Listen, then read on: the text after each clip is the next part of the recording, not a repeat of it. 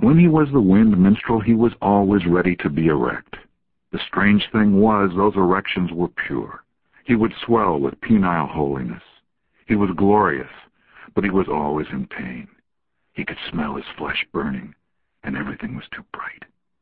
He had to wear specially made dark glasses and rub on Vaseline. Sometimes he got a bad rash. The wind minstrel was a minister of sorts, a god of cleansing who synchronized the period of proclamation with a message of revelation. He was in his time of investigative judgment. Investigative judgment determined who of the multitude should be sleeping in the dust and who were worthy of transformation.